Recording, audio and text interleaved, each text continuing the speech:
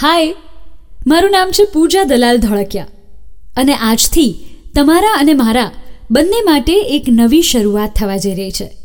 આજથી શરૂ થવા જઈ રહ્યું છે ગુજરાતી ભાષા અને સાહિત્યનું સૌથી પહેલું એવું પોડકાસ્ટ કે જે તમને ગુજરાતી સાહિત્યની ઉત્તમ અને સર્વશ્રેષ્ઠ વાર્તાઓ પીરસશે, જેનું નામ છે વાચિકમ વિથ પૂજા. હવે આજે જ્યારે પહેલી વાર્તા વાંચવાની હતી ત્યારે મેં ખૂબ વિચાર્યું કે એવી કઈ વાર્તા હોઈ શકે જેનાથી વાચિકમ વિથ પૂજાના પોડકાસ્ટની હું શરૂઆત કરું. ઘણું બધું વિચાર્યા પછી મારું મન ફરીને એક જ વાર્તા પર અટકતું, કારણ કે આપણા રાષ્ટ્રીય શાયર ઝવેરચંદ મેઘાણી, જેમણે ઉત્કૃષ્ટ સાહિત્ય સર્જન કર્યું છે ગુજરાતી ભાષામાં, એમની આ એક વાર્તા જે મારા દિલની ખૂબ નજીક છે અને મને લાગે છે કે શ્રોતા તરીકે તમને પણ એ વાર્તા ખૂબ પસંદ પડશે. તો ચાલો શરૂઆત કરીએ વાચિકમ વિથ પૂજાના આજના આ પહેલા એપિસોડની આજની પહેલી વાર્તાની. વાર્તાનું નામ છે દીકરો. સૌરાષ્ટ્રની રસધારમાંથી ઝવેરચંદ મેઘાણીની આ વાર્તા આપના માટે વાંચી રહી છું. આપા દેવાત, આ તમ સારું થઈને હોકાની બજરનું પડતલું આણ્યું છે. મીઠી બજર હાથ પડી તે મનમાં થયું કે આ બાજરો ધુવાડો તો આપા દેવાતના ઘૂંટમાં જ શોભે. એમ કહીને ભર દાયરામાં એક કાઠી આવીને વચ્ચોવચ બેઠેલ એક પડછંદ પુરુષની સામે તમાકુનું પડતલું ધરે છે અને જાણે કોઈ ખંડિયાની પાસે નજરાણું લેતો હોય તેવો એ પુરુષ જરાક ડોકી હલાવે છે. એની સોનાની વેઢવાળી આંગળીઓ દાઢીના કાતરા ઉપર રમે છે. ત્યાં તો બીજો કાઠી ઊભો થાય છે. અરે આપા દેવાત, આ નવનક્કોર હોકોય હું ગંગા જમની તાર મડાવીને ખાસ તમસાટું જ લાવેલ છું. સાચું રાજ તો ઠેકાણે જ શોભે ને બા. થોડુંક મોં મલકાવીને આપો દેવાત હોકાની ભેટ પણ સ્વીકારે છે. ને આ ઊનની દળી, એમ કહેતા ત્રીજા ભાઈ આગળ આવે છે. આપા દેવાત, તમારી ઘોડીને માથે આ મશરૂ જેવી થઈ પડશે. ઘોડીનું ડીલ નહીં છોલાય, ખાસ બનાવીને આણી છે. ચલાળા ગામના ચોરા ઉપર દરબાર ઓઘડવાળાના આઈને કારજે કાઠી ડાયરો એકઠો મળેલ છે. ત્યાં તમામ કાઠીઓની મીટ ફક્ત ગુંદાળાના ગલઢેરા દેવાત વાંકને માથે જ ઠરી ગઈ છે. દેવાતને જ રીઝવવા સારું સૌ મથે છે. દેવાતની આંખ કરડી થાય એ વાતનો તમામને ફફડાટ છે. દેવાત વાંક જેનો દુશ્મન બને એનું ગામડું 3 દિવસમાં ટીંબો બને. આઘેની એક થાંભલીને થડ ડીલ ટેકવીને એક આધેડ અવસ્થાનો મર્દ બેઠેલો છે. પછેડીની પલાંઠ ભીડી છે. એની મૂછો ફરકી રહી છે. એના હોઠ મરક થાય છે. પડખે બેઠેલા કાઠીને એ હળવે સાદે પૂછે છે, કાઠીઓમાં તે આ કઢી ચટ્ટાપણું ક્યારથી બેઠું હે ભાઈ? જેની આટલી બધી ભાટાઈ કરવી પડે છે એવો માંધાતાઈ છે કોણ આ દેવાત વાંક? ચૂપ ભાઈ ચૂપ. આપા લાખા, તું તો હજી છોકરો છો. તારું લાખા પાદર હજી દેવાતના ઘોડાના ડાબલા હેઠ પડ્યું નથી લાગતું. નીકળ તું આપા દેવાતને તારી તળીની કેરીઓ દેવા દોડ્યો જાત. હું મારા આંબાની કેરીઓ હું દેવાતને ડરથી દેવા જાઉં? ના, એથી તો ભલું કે સુડા પોપટ ને કાગડા મારા ફળને ઠોલે. કાઠીના દીકરા તો સહુ સરખા, કોણ રાંક ને કોણ રાણા. આવી રજવાડી ભાટાઈ મારાથી તો ખમાતી નથી. બોલનાર પુરુષનો અવાજ ઊંચો થયો. એના બોલ ડાયરાને કાને પડ્યા અને વચ્ચોવચ બેઠેલ વિકરાળ કાઠી દેવાત વાંકનું કાંધ એ વાતો કરનાર તરફ કરડું થયું. ધગેલ ત્રાંબા જેવી રાતી આંખ ઠેરવીને એણે પૂછ્યું, ઈ કોણ મૂછાળો ચાંદા કરે છે ત્યાં બેઠો બેઠો? ઉઘાડું બોલો ને બાપા. આપા દેવાત વાંક, આદમીએ થડક્યા વિના જવાબ દીધો. ઈ તો હું લાખો વાળો છું ને ભણું છું કે કાઠીના દીકરા તો સૌ સરખા. છતાં કાઠી ઉઠીને રજવાડી ભાટાઈ કરવા બેસી જાય, ઈથી તો આપા દેવાતને પણ દુઃખ થવું જોવે, હરખાવું ન જોવે. આપા લાખાવાળા, તય તો હવે લાખા પાદર ફરતા ગઢ બંધાવજે બા. અરે તું તારે ચડી આવજે આપા દેવાત. હું નાની ગામડીનો ધણી ગઢ તો શું જણાવું, પણ પાણીનો કળશિયો ભરીને ઊભો રહીશ. આપા દેવાતને શોભતી મહેમાન ગતિ કરીશ. લે ત્યારે લાખાવાળા, એમ બોલીને દેવાત વાંકે પોતાની અંજળીમાં કસુંબો લીધો અને તે ધરતી ઉપર ઢોળી નાખ્યો અને કહ્યું, લાખા પાદરને માથે જો હું મીઠાના હળ હાંકું તો ગુંદાળાનો દેવાત વાગ જાણજે, નિકર. હા હા હા, ગજબ કરો માં, ગજબ કરો, એમ કરતો આખો ડાયરો આડો પડ્યો. ઘરડિયા કાઠીઓએ દેવાતના પગ ઝાલીને કહ્યું, આપા, લાખોવાળો તો બાળક છે, એને બોલ્યાનું ભાન નથી, તમારે સમદરપેટ રાખવું જોવે. ના ના આપા દેવાત, મારું નોતરું અફળ જાણજે હો કે, એમ કહીને લાખોવાળો તરવાર ભાલો લઈને ઉઠી ગયો. ઘોડીએ પલાણીને નીકળ્યો અને કહેતો ગયો, કાઠી તો સંધાય સમવડિયા, કાઠીમાં ઊંચ નીચ ન હોય, પણ તમે સૌએ બીને દેવાત જેવા એક મોટા લૂંટારાની ખુશામત માંડી છે. મારે તો દેવાતને કે દલ્લીના ધણીને નજરાણા દેવાનો મોખ નથી. બાંધે એની તરવાર અને ગા વાળે ઈ અર્જણ, એમાં ભેદભાવ ન હોય. એટલા વેણ સંભળાવીને લાખા પાદરનો ધણી રોજડી ઘોડી હાંકી ગયો. ચલાળા ગામની 4 ગાંવ ઉપર બરાબર ગીરને કાંઠે શેર નામની એક નદી ચાલી જાય છે.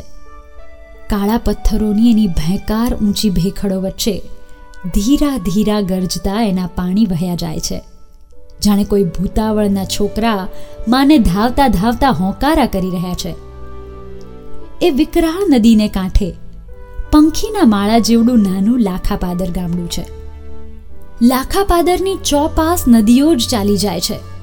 ચોમાસામાં તો જાણે પાતાળ લોકની નાગકન્યાઓ પૃથ્વી પર નાચ કરવા નીકળી પડી હોય તેમ અનેક ઝરણા ફૂટી નીકળે છે. સતયુગના ઋષિ જેવા એક જૂના વડલાની છાંયડી નીચે પથ્થરની ભેખડમાંથી પાણીનો મોટો ધોધ પડે છે. એ ધોધની આસપાસ લોકોએ ગૌમુખી બાંધીને ગૌમુખી ગંગા સ્થાપ્યા છે. પડખે જ શંકર બેઠા છે. ત્યાં કુદરતે એક સામટી ગુલાબી કરેણું ગાડી છે. આંબાની ઘટા જામી છે. નીચે એ ગૌમુખીને ઝીલનારો કુદરત માતાએ જાણે માપી કંડારેલો નિર્મળ કુંડ આવેલો છે. નીચાણમાં જ ઊંડો ધરો છે. વડલા ઉપર મોરલા ઠવકે છે. ગૌમુખીના નીર ખળખળે છે. કુંડમાં નાની માછલીઓ તગતગે છે ને ઘૂણામાં મગરો શેલે છે. કુદરતના રૂપમાં કોમળ અને વિકરાળ 2 રેખા કેવી જુક્તિથી આંકેલી છે. એવે સ્થળે જન્મનારા માનવી પણ એક વખત એવા જ કોમળ અને વિકરાળ હતા. શૂરવીર અને પ્રેમી હતા. એ ગામના તોરણ બાંધનારો જ આ લાખોવાળો ધાનાણી શાખનો એક કાઠી હતો. લાખાપાદર આવીને એણે ભાઈઓને ખબર કીધા કે પોતે દેવાત વાંકનું ભયંકર વેર વહોરેલ છે. સાંભળીને તો ભાઈઓ પણ થથર્યા. તે દિવસથી લાખોવાળો પરગામ જઈને રાત નથી રોકાયો. જ્યાં જાય ત્યાંથી જ ઝાલર ટાણે તો ઝાંપામાં આવી જ પહોંચે. એ વાતને તો 6-8 મહિના થઈ ગયા. લાખાવાળાને લાગ્યું કે દેવાત કાં તો ભૂલી ગયો ને કાં તો થડકી ગયો. એ રીતે મનમાંથી ફડકો ઓછો પણ થયો. એક દિવસ લાખોવાળો ચલાળે ગયેલ છે. ઓઘડવાળાની ને એના ભત્રીજાની વચ્ચે તકરાર પતાવવાની હતી. સાંજ પડીએ એણે રજા માંગી, પણ ઓઘડવાળો કહે, હાપા, આજની રાત તો નહીં જ જવા દઈએ. અને હવે ક્યાં દેવાત તમારી વાંસે ભમતો ફરે છે? લાખોવાળો કચવાતે મને રોકાયો. અહીં લાખાપાદરમાં શું થયું? સાંજ પડી અને વાવડ મળ્યા કે દેવાત કટક લઈને આવે છે. ગામનો ઝાંપો બંધ કરી આડા ગાડા ગોઠવીને લોકો હથિયાર લઈને ઊભા રહ્યા, પણ પોતાની મોવડી વિના લોકોની છાતી ભાંગી ગઈ. ઉલટાના લોકો તો આવું વેર હાથે કરીને વહોરી આવનારા લાખાવાળા ઉપર દાજે બળી ગયા. દેવાતનું કટક પડ્યું.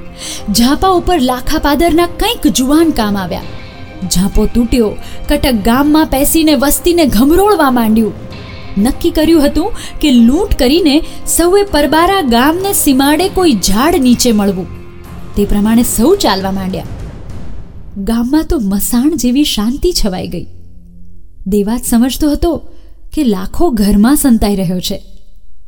એ લાખાવાળાની ફળીમાં જઈને હાકલા કરવા માંડ્યો, કાઠી, બારો નીકળ, બારો! તે દી તો તું કયા મોઢે બકી ગયો તો? ઓરડામાં ઊભી ઊભી લાખાવાળાની સ્ત્રી થરથરતી હતી. એણે જવાબ દીધો, આપા દેવાત, કાઠી ઘરે હોત ને તો શેલને સામે કાંઠે તને લેવા આવત, સંતાત નહીં. ઊંચી ઊંચી ઓસરીની એક થાંભલીને ટેકો દઈને લાખાવાળાની દીકરી હીરબાઈ ઊભી હતી. 15 વર્ષની ઉંમર થઈ હશે. દેવાતના પડકારા, લોહી તરબોળ ભાલો કે લાલ ઘૂમ આંખો, એ છોકરીને મન જાણે કંઈક જોવા જેવું લાગતું હતું, બીવા જેવું નહીં. એ શાંત ઊભી હતી. અંધારી રાત્રે જોગમાયા જેવી લાગતી હતી. મોતની લીલા તો જાણે ખૂબ નિરખી હોય એવી ઠરેલ એની મુખમુદ્રા હતી.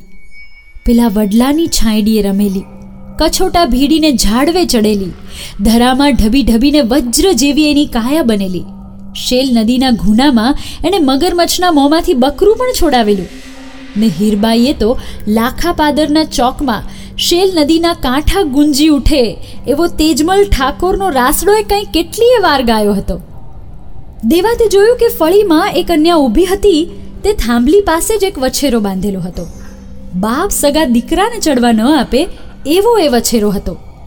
લાખાવાળાનો અંતરાત્મા એ વછેરો. દેવાતે વિચાર્યું કે આ વછેરો લઈ જઈને જગતને બતાવીશ. લાખોવાળો જીવશે ત્યાં લગી નીચું જોઈને હાલશે. પોતાના હાથમાં ભાલો હતો. તે ઓસરીની કોરે ટેકવીને વછેરાની પગની પછાડી છોડવા માટે દેવાત નીચે બેઠો. માથું નીચું રાખીને પછાડી છોડવા માંડ્યો. બરડો બરાબર દીકરી હીરબાઈની સામો રહ્યો. ઓરડામાંથી માં કહે, બેટા હીરબાઈ, અહીં આવતી રહે તું. પણ હીરબાઈ શું જોઈ રહી છે? તૈયાર ભાલો, તૈયાર બરડો અને નિર્જન ફળિયું. વિચાર કરવાનો એને વખત નહોતો.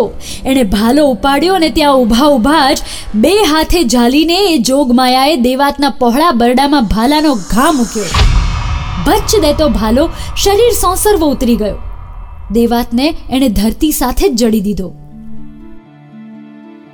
નીચે ઉતરીને દેવાતની જ તલવાર કાઢીને હીરબાઈએ એને ઝાટકા મૂક્યા. શત્રુના શરીરના કટકા કર્યા અને પછી માને બોલાવી, માડી, પછેડી લાવ, ગાંસડી બાંધીએ. દાણાની ગાંસડી બાંધે તેમ ગાંસડી બાંધીને ઓરડામાં મૂકી દીધી. કોઈને ખબરે ન પડવા દીધી. ધીમે ધીમે ગામમાંથી આખી ફોજ નીકળી ગઈ હતી. સૌને મને એમ હતું કે દેવાત તો મોઢા આગળ જ નીકળી ગયો હશે. દીકરીએ તે જ ટાણે ગઢવીને બોલાવ્યા.